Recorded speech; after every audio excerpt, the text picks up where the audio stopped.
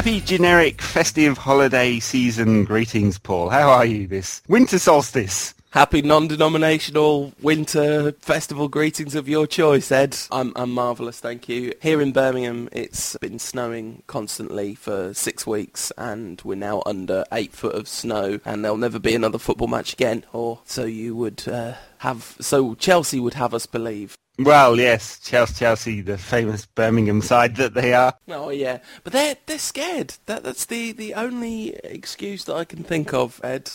Me too. It made no sense. I looked at all the pictures on the Sunday afternoon. The roads were clear. On the Saturday afternoon, 2 hours after they called it off, the pitch was spotless, and there was like a light dusting of snow outside the ground. I mean, in all seriousness, is there any cause for serious complaint by United over the way that Chelsea behaved?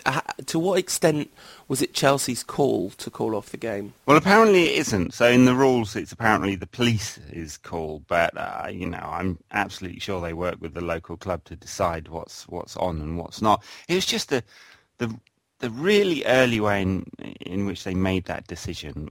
Unnecessarily early. It's not like their fans were having to travel several hundred miles to get to the game, and United supporters wouldn't have set off until the morning of the game, and they called it off at lunchtime on Saturday with the game more than a day away. And it just seemed really, really strange. And I said on the site, what was it about Chelsea's dire form and injuries to key players that made them so scared? I mean, it had to be, right? I mean, funnily enough, United didn't make a fuss, and now we know why. Flu was sweeping the camp for the second time this season, and a whole bunch of players would have been out anyway. So, which of course no one knew about at the time, because Ferguson is notoriously short with the truth when it comes to injuries and illness. In the end, I wouldn't say it suited us. It certainly suited Chelsea, but Ferguson will definitely be glad that he has his players back this weekend.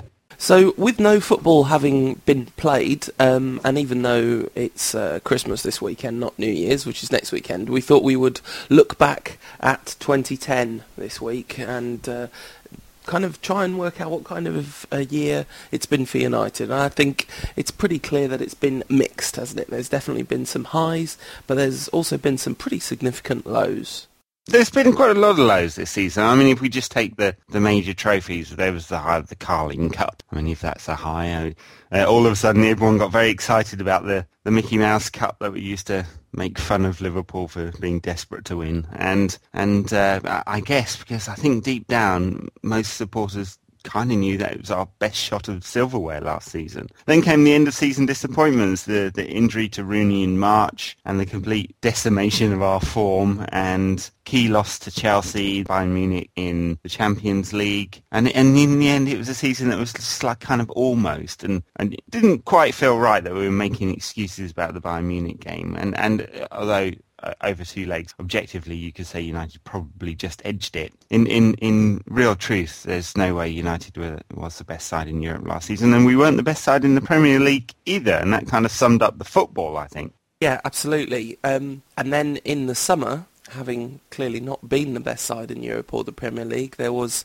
a hope that there would be some significant transfer spend, and nothing really came to pass with the exception of a signing that we all thought was one for the future, a couple of signings that we thought were one for the future.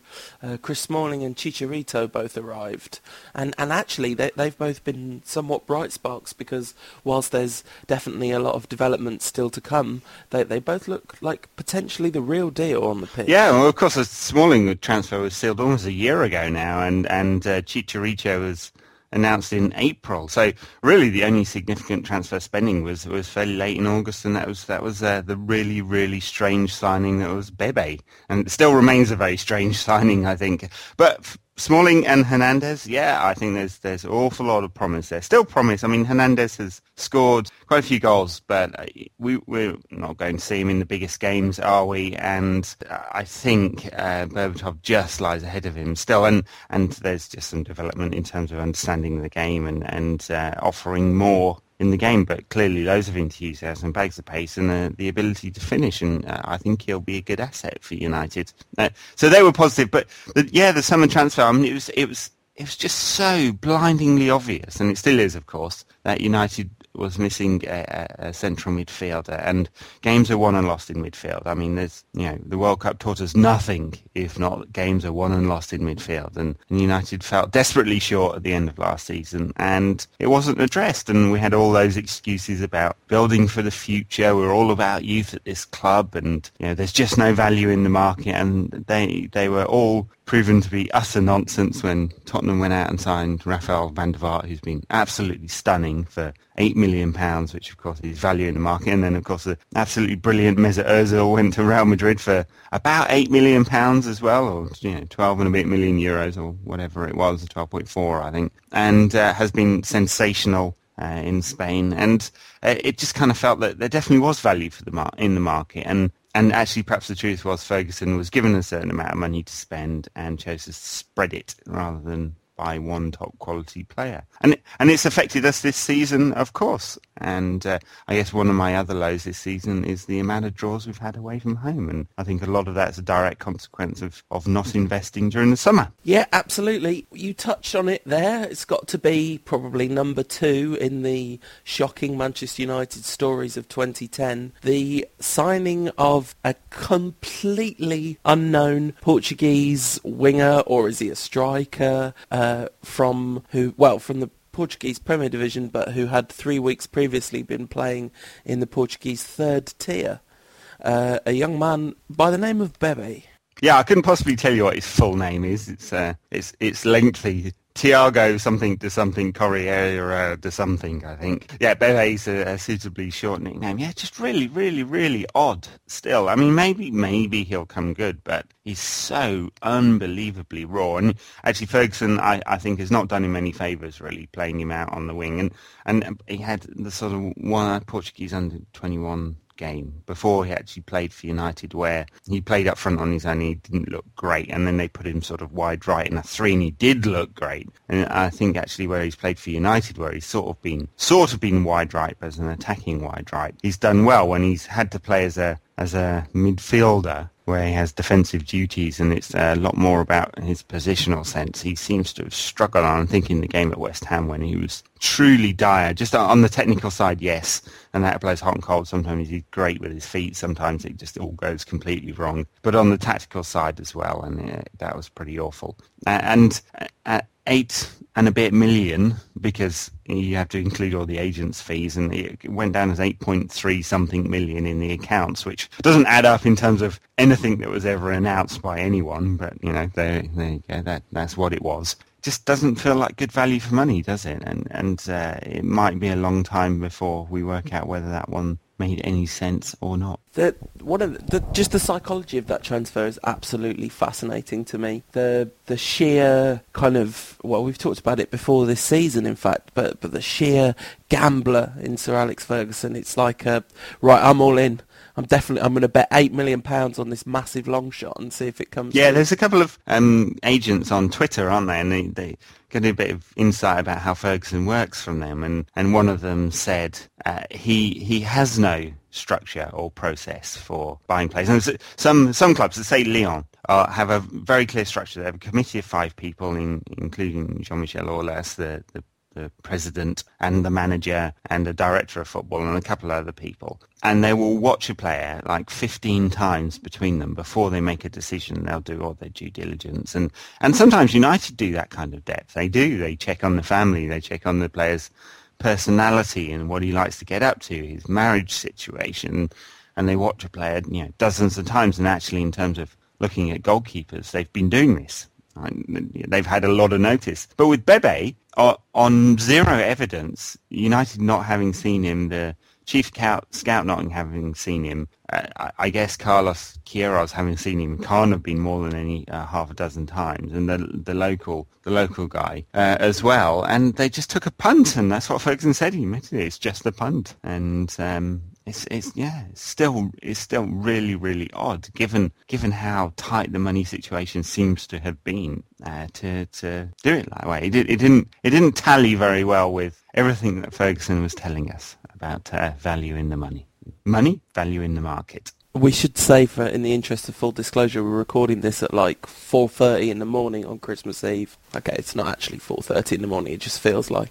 Yeah, we're excitedly waiting for Santa to climb into that dark passage and empty his sacks. When you say Santa, of course, you mean non-denominational Christmas figure of your choosing. I mean, sorry, seasonal figure of your choosing. Well, yeah. Santa's not even a Christmas figure, is he? He's a Coca-Cola figure, surely. That's right, copyright Coca-Cola. Actually, if you're interested in brand Santa, there's a brilliant thing going around at the moment called Santa's Brand Book. Just Google it and you'll have a laugh about that one. But back. I'm always reluctant to Google things based on your recommendation, Ed. Danger often lies in that direction. Remember, things cannot be unseen. I have no idea what you're talking about. One of the real positives of the past year, of course, has been the resurgence in Nani, who at the turn of the year looked like he was going out. It really looked like it was the end of his time, or certainly could be. Ferguson was so furious with him, he basically dropped him for a month, and we now know that he was spending this time telling Nani that he had to work harder at his defensive game, that he had to put in more effort, that he had to focus, and all of those things seem to have come to pass, and we had that sort of resurgence in form in the very early part of the year. And then I guess the denouement of his rebirth, the brilliant performance against Arsenal. Yeah, absolutely. I mean, I think there was a point in the year where he was clearly our best player, and I think he's kind of dipped off a little bit again since then. Well, perhaps not our best player, but our second best player after Rooney. He's not been exactly consistent throughout 2010, but an awful lot more consistent than he was in 2009. Yeah, absolutely. Yeah, he still isn't. He's not the finished product. Well, if he is the finished product, it's arguably not the finished product we paid £17 million for. So, but on his day, he can be absolutely brilliant. I just think of some goals this season already, and of course the stats show an improvement, at least in end product. 9 goals and 11 assists this season. That's better than he's ever done at United, and we're halfway through the season. So that's positive. And I'm just thinking of the way he kind of turns and brings players into play or goes direct to goal and can score some stunning goals. And he did that very, very early in his United career. You remember he turned and scored a long ranger against Tottenham at Old Trafford, and that stunning goal. And it just happens so infrequently since then. And it's chicken and egg, of course. He didn't get runs of games because of his lack of consistency, or did he not have any consistency because of his lack of runs of games? But either way, he just had too many frustrating performances when he would try to showboat and there wouldn't be the end product, or there just wasn't anything at all, or he'd drift out of games and just not fulfill on the promise we thought he had. But yeah, great turnaround. We need him to kick on from here. We need to do it in the biggest games consistently, and he turned that Arsenal game for sure. Can he do it in the quarterfinal of the Champions League and beyond? And can he show the right kind of consistency? And I think you're right, actually. I think in the last couple of months there have been a couple of stunning performances, but mainly it's been pretty good. And he is important to United because he's our major creative outlet, and especially with Rooney having been injured and in such poor form, and all the stuff that's gone on with him this year.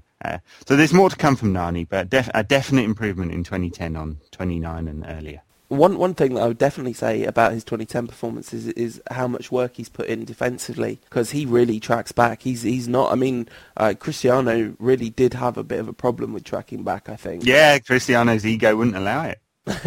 but Nani, who I think does have a pretty spectacular little ego all of his own. There's allegations that he has a marble statue of himself in his home, but he tracks back like a maniac. He really does, and he's put in a couple of key tackles around the edge of his own area, and been involved at the start of counter-attacking moves as well as towards the end of them. He has been around the edge of the box, and that's incredibly valuable in terms of supporting the fullbacks, especially when he plays on the right, because Raphael definitely still needs a bit of a bit of extra cover just just because he's so young, even though he's come on leaps and bounds. In fact, I don't think we included that on the rundown of highs of 2010, but Rafa's improvement would be definitely one of my my highlights of 2010. But yeah, and it's also incredibly valuable when a player with that pace tracks back, because of what an incredibly valuable outlet it is, because the defenders can make short passes which can lead to incredibly productive possessions. Yeah. Because the player can run with the ball. I mean, his passing is definitely getting better and better, Nani's, and yeah, he just, as you say, he's an absolutely key part of the side now. Nothing wrong with having marble statues. Here in Rantcast Miraclad Studios, we love a bit of statue.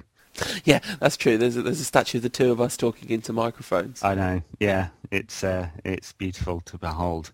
That's Nani. A couple of real negatives, of course. Owen Hargreaves still injured. Of course, we could be recording this in 20-whatever. Just put a number on it. He's been injured for so long, I barely remember him actually joining the club.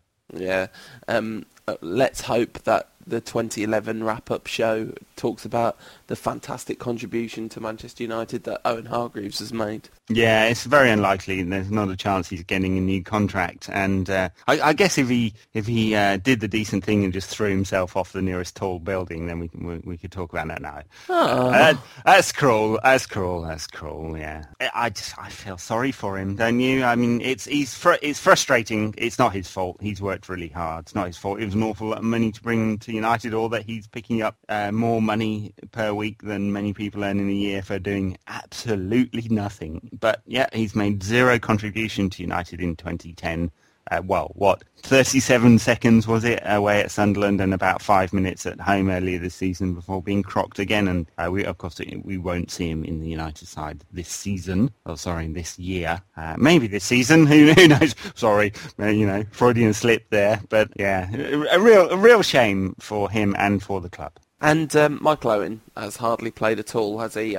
Did he play at the beginning of 2010? I can barely remember. Yeah, he played a little bit. Well, of course, he scored the goal in the Carling Cup final against Aston Villa before getting injured, and it was all the pitch, of course, nothing to do with Owen's horrendous injury record, which doesn't exist in brand book Owen. And then he's been injured again since October. He says he's been fit effectively for the last 3 weeks, but he's trying to build up his match fitness, and he can't get in the squad at the moment. Michael Owen signed on a free transfer, fairly high wages, but not ridiculous for modern football, worth every penny, basically, because that City game where we beat them in the last minute of super extra Fergie time. Yes, of course that was in 2009, but I'll let it go. But I'm just saying it justifies Michael Owen's inclusion as a Manchester United player. Yes, it just about justifies his existence and his right to live, I'd say. Otherwise, it was minimal. And then, of course, the big negative of the year, I suppose, and is Booney. Who started the year in absolutely stunning form.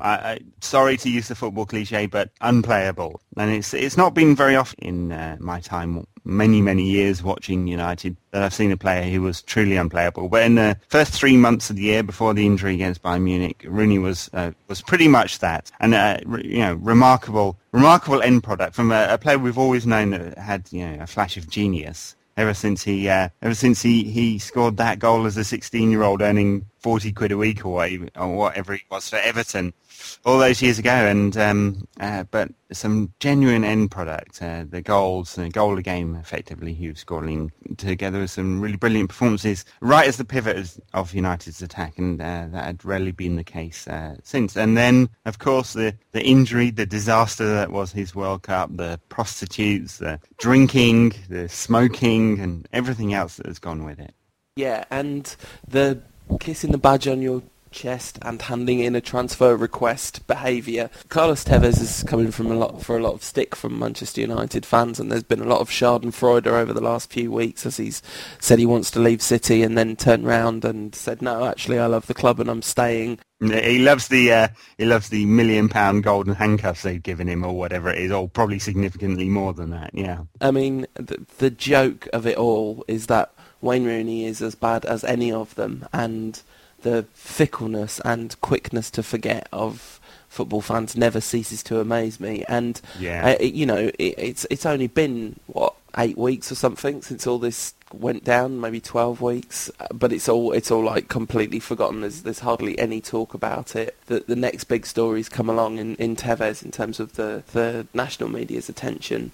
But to me, it's like it was an absolutely pathetic incident, and everything about it shows up football's massive levels of disingenuousness and, the fundamental dissonance at the heart of football between community and history and the support of the club versus the incredible capitalist institutions that these football clubs are nowadays. Yeah, Rio Ferdinand put on, or at Rio35, asked a question on Twitter. He was asking why fans and players don't seem to be close anymore. I don't know, maybe he was just starting the debate. It felt like even asking the question showed up how out of touch he was. And if he's a mirror for football, and I mean, he's better. He actually uses Twitter to engage with people, yeah, and I will defend him. I'm not knocking Rio Ferdinand. I just think, and the question, of course, the answer came back on money, and it is a thing that distances players from the fans, because in the past the players were earning £8 a week and they were drinking the local and they lived in digs with shared accommodation because they had to, because actually they weren't earning so much money that they could live this life of luxury, certainly pre-maximum wage being lifted in 1960, and today they couldn't be further from the average fan, and the average fan who's being priced out of games and can't actually go and see his heroes or erstwhile heroes, and they're living in giant Prestwich houses or out in Alderley Edge and spending £50,000 on a night out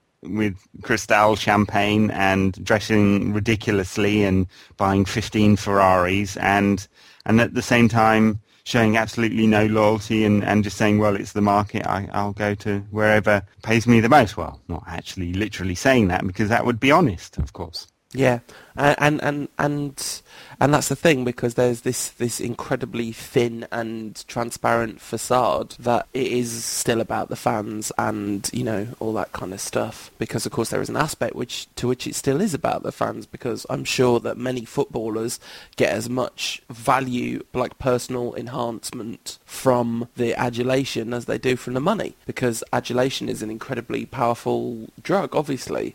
Just as opulent wealth is an incredibly seductive thing.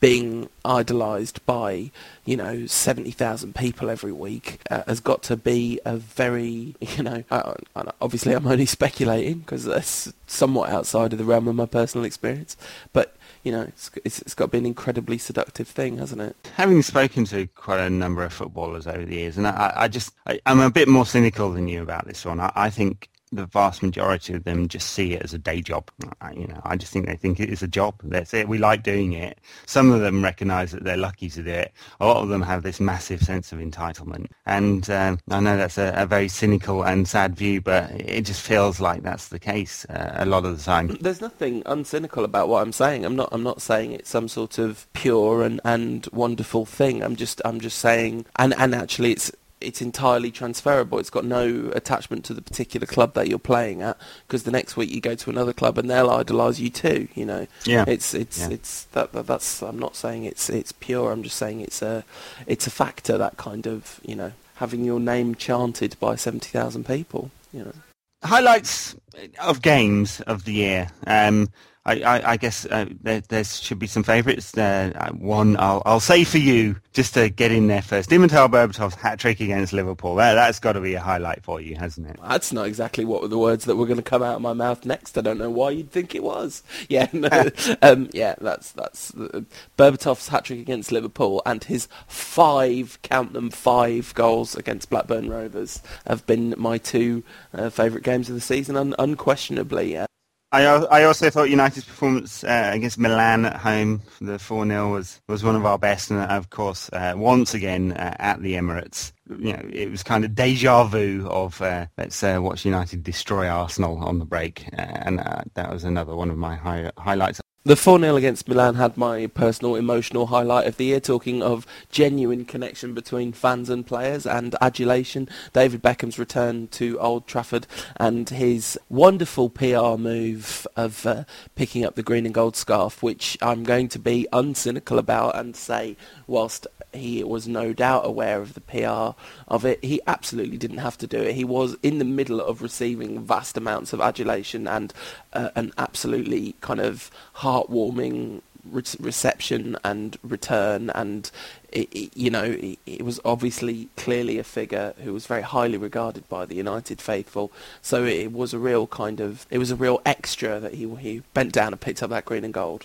Yeah, and right in the middle of the fervent anti-Glazer protests, of course, in sort of late February that was, and the bond document had come out in January, and they'd issued the bond, and because everyone was extremely angry about that, and the green and gold scarves were flying off the stalls on United Road, and a superb move by Beckham. It wasn't calculated. I don't think. I'm not going to say there's someone in the crowd ready to throw it for him, but some might say that.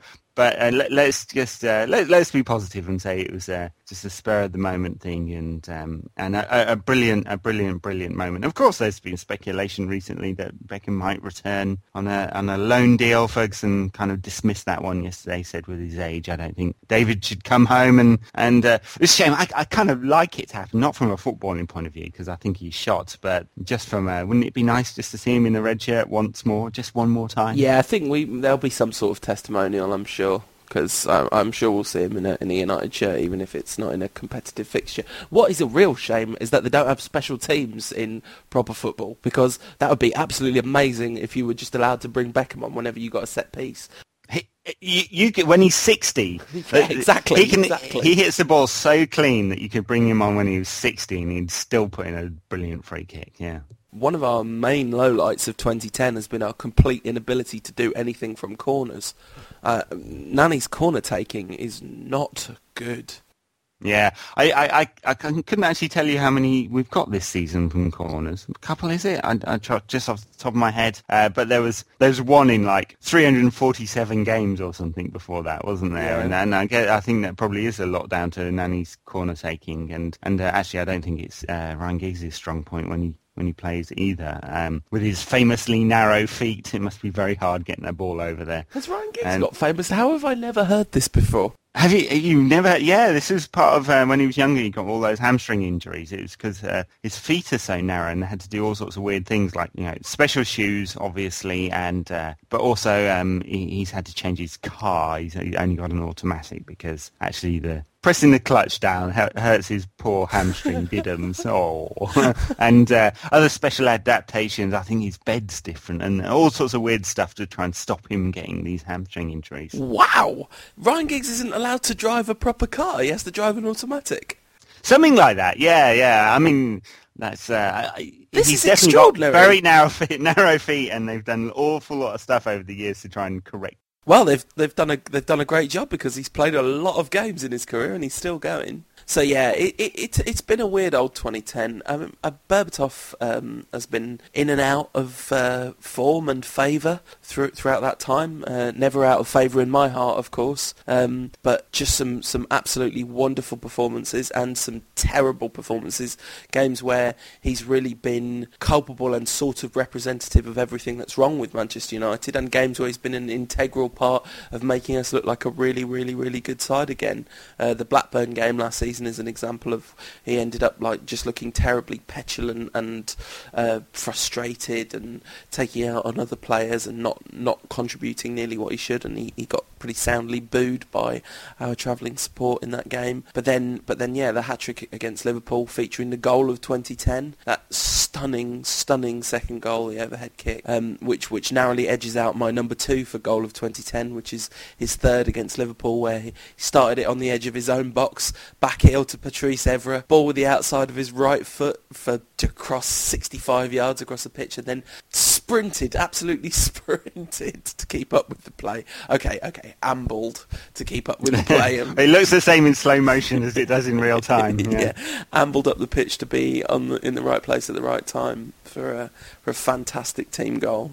Yes, and long may that kind of thing continue, although in reality I think we'll see this in bursts and fallows from Berbatov, because that's just who he is.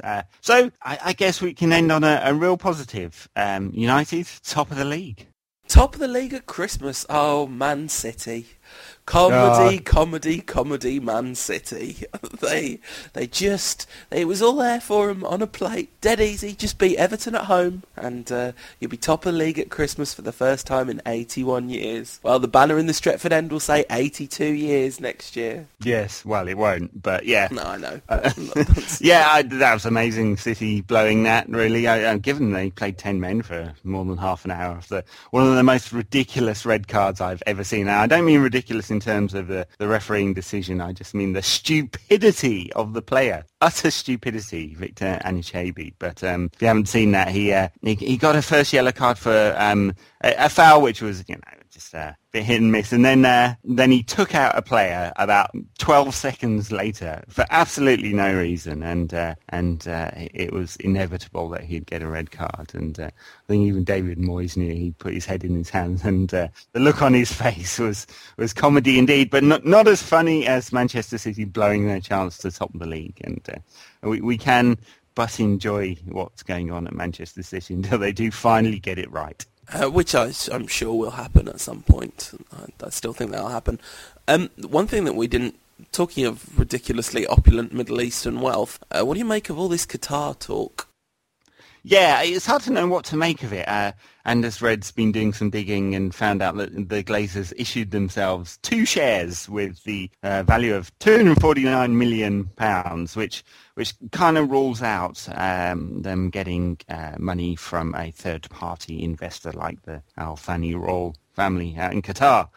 Although it seems genuine, their interest. I think they're just probably waiting until the time is right to strike. If we go by the premise that there's no smoke without some fire. But yeah, the Glazer family, basically they've got capital from somewhere else. It's not down the back of their own sofa. It's a US financial institution of some kind has given them money at the group level. So it'll be Red Football, whatever it's called in Nevada. I forget its name, but it's one of the ultimate parent companies of the parent company of the parent company of United, and so it means we'll probably actually never know exactly what's happened there because they don't have to declare it. But in January we'll see for sure that Red Football joint venture has gotten some money from somewhere and paid off these picks, and they've kind of created some capital from this 0.00002% of United for 249 million. So yeah, as for Qatar, who knows? It doesn't seem like it's going to happen anytime soon.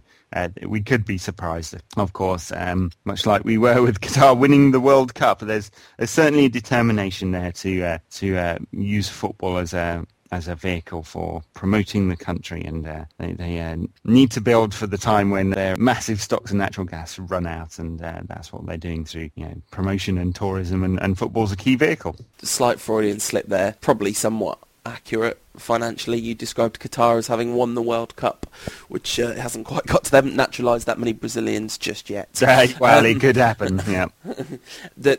Politically, I would be extremely uncomfortable with the Qatari royal family owning Manchester United, obviously. Yeah, well, as an absolute monarchy, there is no democracy. There's not even really the semblance of democracy. They have a council. They have a prime minister, but he's just appointed. And obviously a pretty poor human rights record. Yeah, feel free to Google Qatar human rights, and it's not a very pretty picture. As with so many other things that you recommend that people Google. The fact that football is making some sort of, efforts to discuss homophobia and do something about homophobic bullying would mean that there perhaps should be some fit and proper persons test in place to do with human rights and homophobic activity of homosexuality is just illegal in Qatar. Yeah, how would John O'Shea cope? Now, I don't mean that, John. You're happily married. That rumour was never true. Right.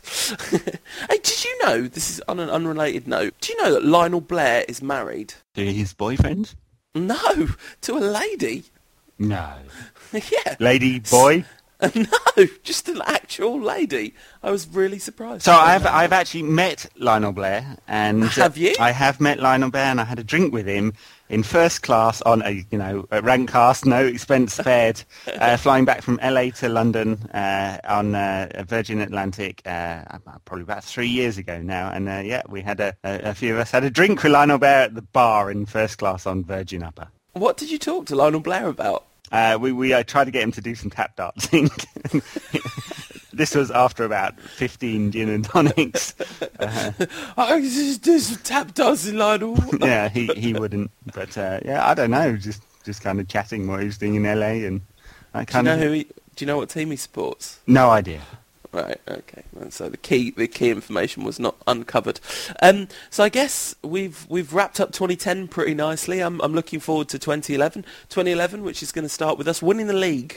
I'm increasingly confident that the rest of the league are just too rubbish for us not to win the league. Well, I doubt it'll start with it, but we can certainly go a long way over the Christmas period. 3 key games, and if we're, as Ferguson says, still top by January the 4th when United entertain Liverpool in the FA Cup, that'll be a massive step towards winning the league come May. Let's hope we don't entertain them too well. Let's hope they entertain us with their comedy bad defending, and we smash them. That's a fixture to look forward to. Of course, we need to end the show, Paul, on a mini preview of Boxing Day game against Sunderland, and then the trips to Birmingham and West Bromwich Albion. So, Sunderland are in great form at the moment, aren't they? I think if we were going there, it would be much more questionable. I think our home form is so excellent, and this flu business. Are we going to be able to play our proper real back five? Yeah, it seems like everyone's recovered. Paul Scholes and John O'Shea have groin injuries, and Michael Owen is not match fit, and Owen Hargreaves is at the glue farm being prepared for termination, and Antonio Valencia still has his ankle at right angles, but aside from that, it looks like everyone is fit. Right. Yes. So, assuming that we play, basically that's how I feel about every fixture at the moment. As long as we're playing Ferdinand, Vidic, Van der Sar at the back, I'm just not too worried about us losing, because we just look a completely different team when they're all playing together. That's.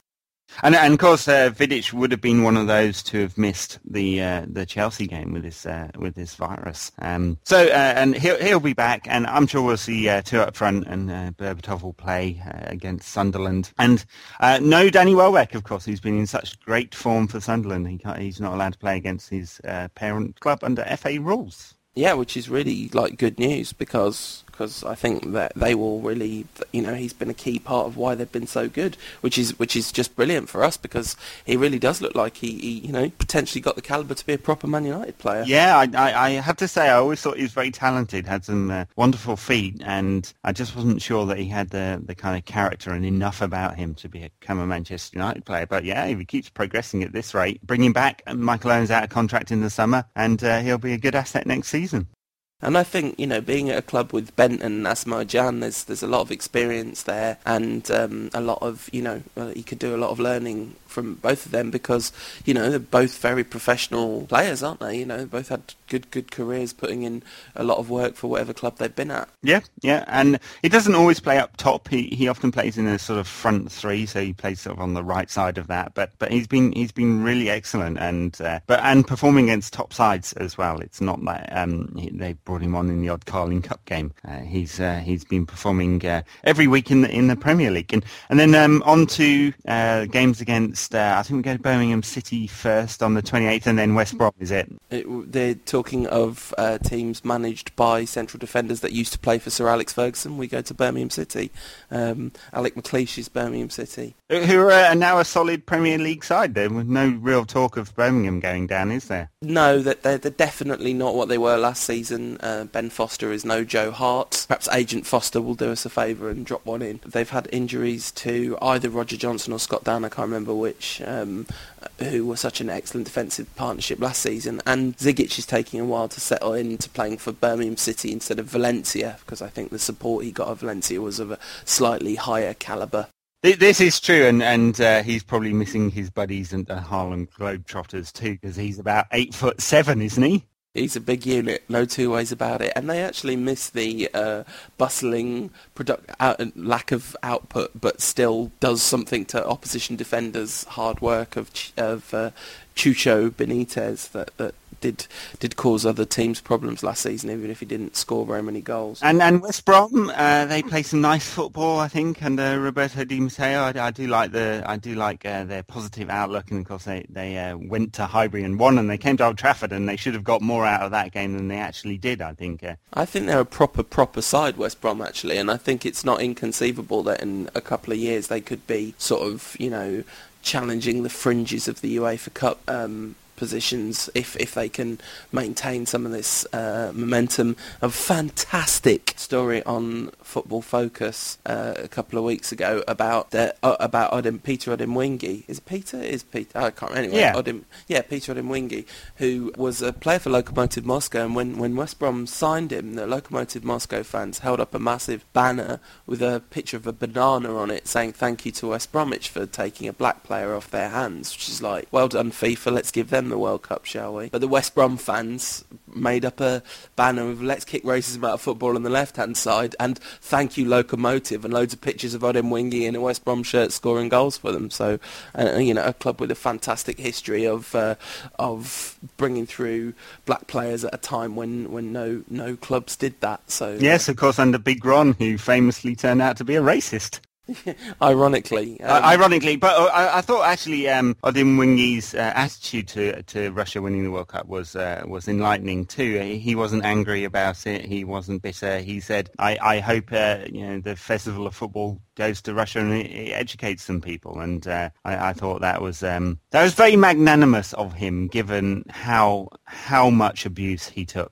I think he genuinely seems like a real class act. Yes, on and off the pitch, he's a very talented player too. West Brom, that is going to be a tough fixture, I think. I think Birmingham definitely won't beat us, but we might somewhat struggle to break them down given our form away from home. But equally, it's not inconceivable that we could completely turn them over. I do think that's a possibility.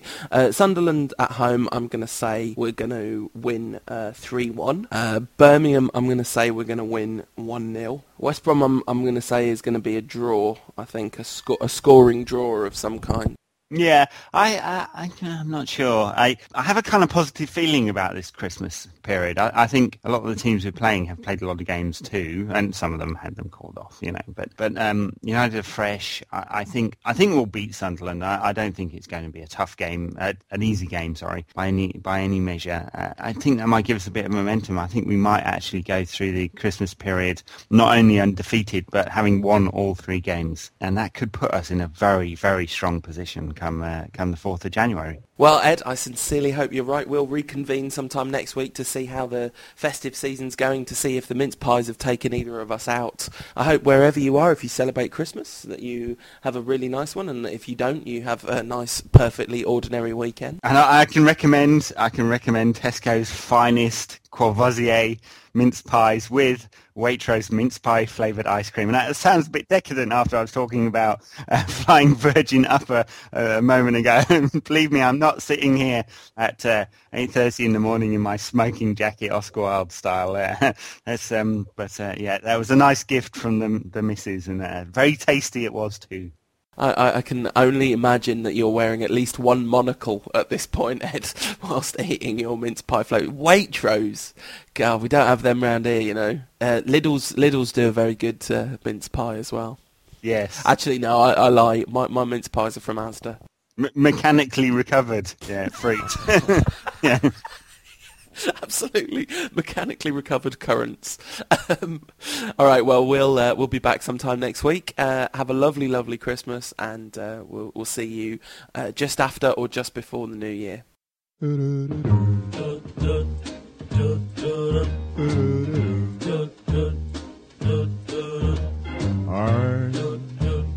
dreaming of a white Christmas, just like the ones I used to know, where those treetops listen and children listen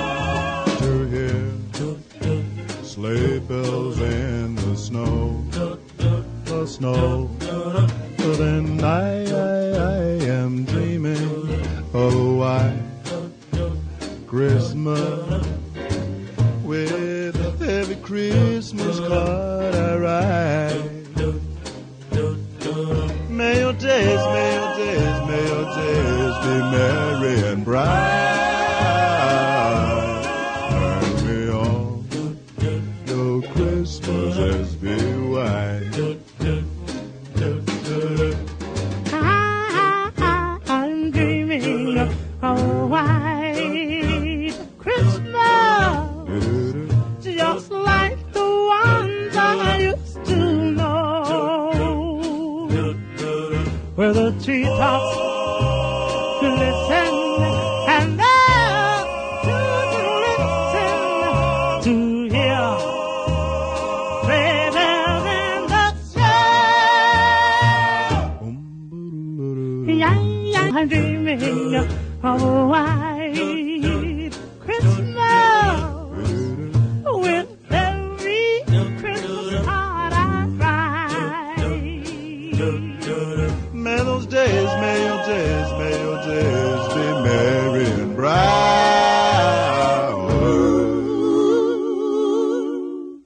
And may all your Christmases be white. Jingle bells, jingle bells, jingle